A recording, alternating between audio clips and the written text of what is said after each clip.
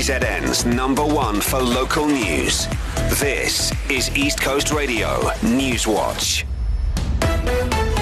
Ratepayers associations in Durban and Maritzburg want service delivery to top the Premier's agenda when she delivers her State of the Province address later. Nomusa Dube has also come under pressure to look into the state of the province's municipalities. She'll table the SOPA at Maritzburg's Oval Cricket Stadium this morning. Here's the eThekwini Ratepayers Association's Ish Pralad. We need 100% service delivery. If you look at Phoenix, they haven't had water for how long now? It was promised on the 15th. When we had a meeting with the mayor, on the 15th, water was resumed normally. Now it's gone to end of the month.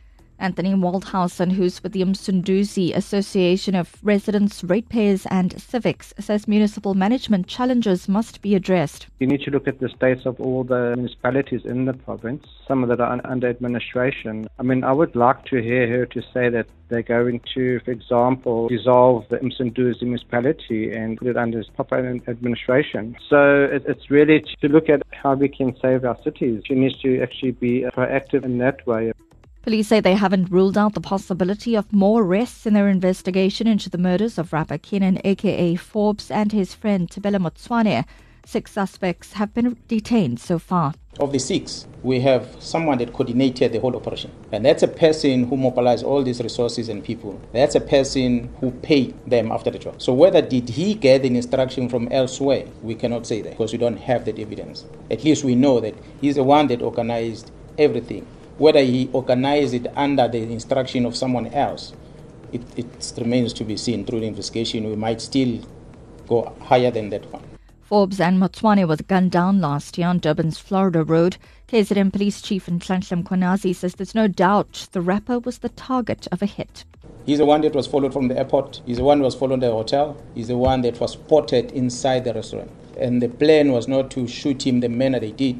They were going to shoot him in the vehicle. But because he stood longer outside greeting his friends, those hitmen did not want to wait. That's why they came for him. So the second victim, it was by coincidence that he was shot. As I'm sure you'll realize, the second shooter was at quite a distance away from him when he got shot.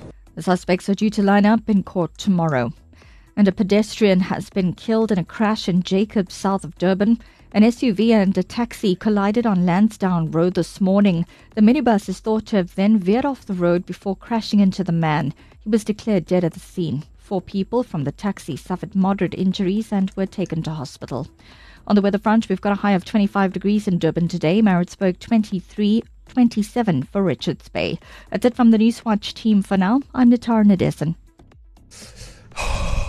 And you can do it, buddy. We got you. We support you. We're here with you. We're here coming with up you. In your sports, Man United boss Erik ten Hag insists he ignores speculation about his future in the job as the manager of Man United. We'll also look at some of the fixtures happening in the FA Cup tonight, and we'll hear from Hollywood Bets Sharks coach Joey Mongalo. Guys, this is hectic. Have some milk. Wait, let me have some milk. Have some milk. Okay.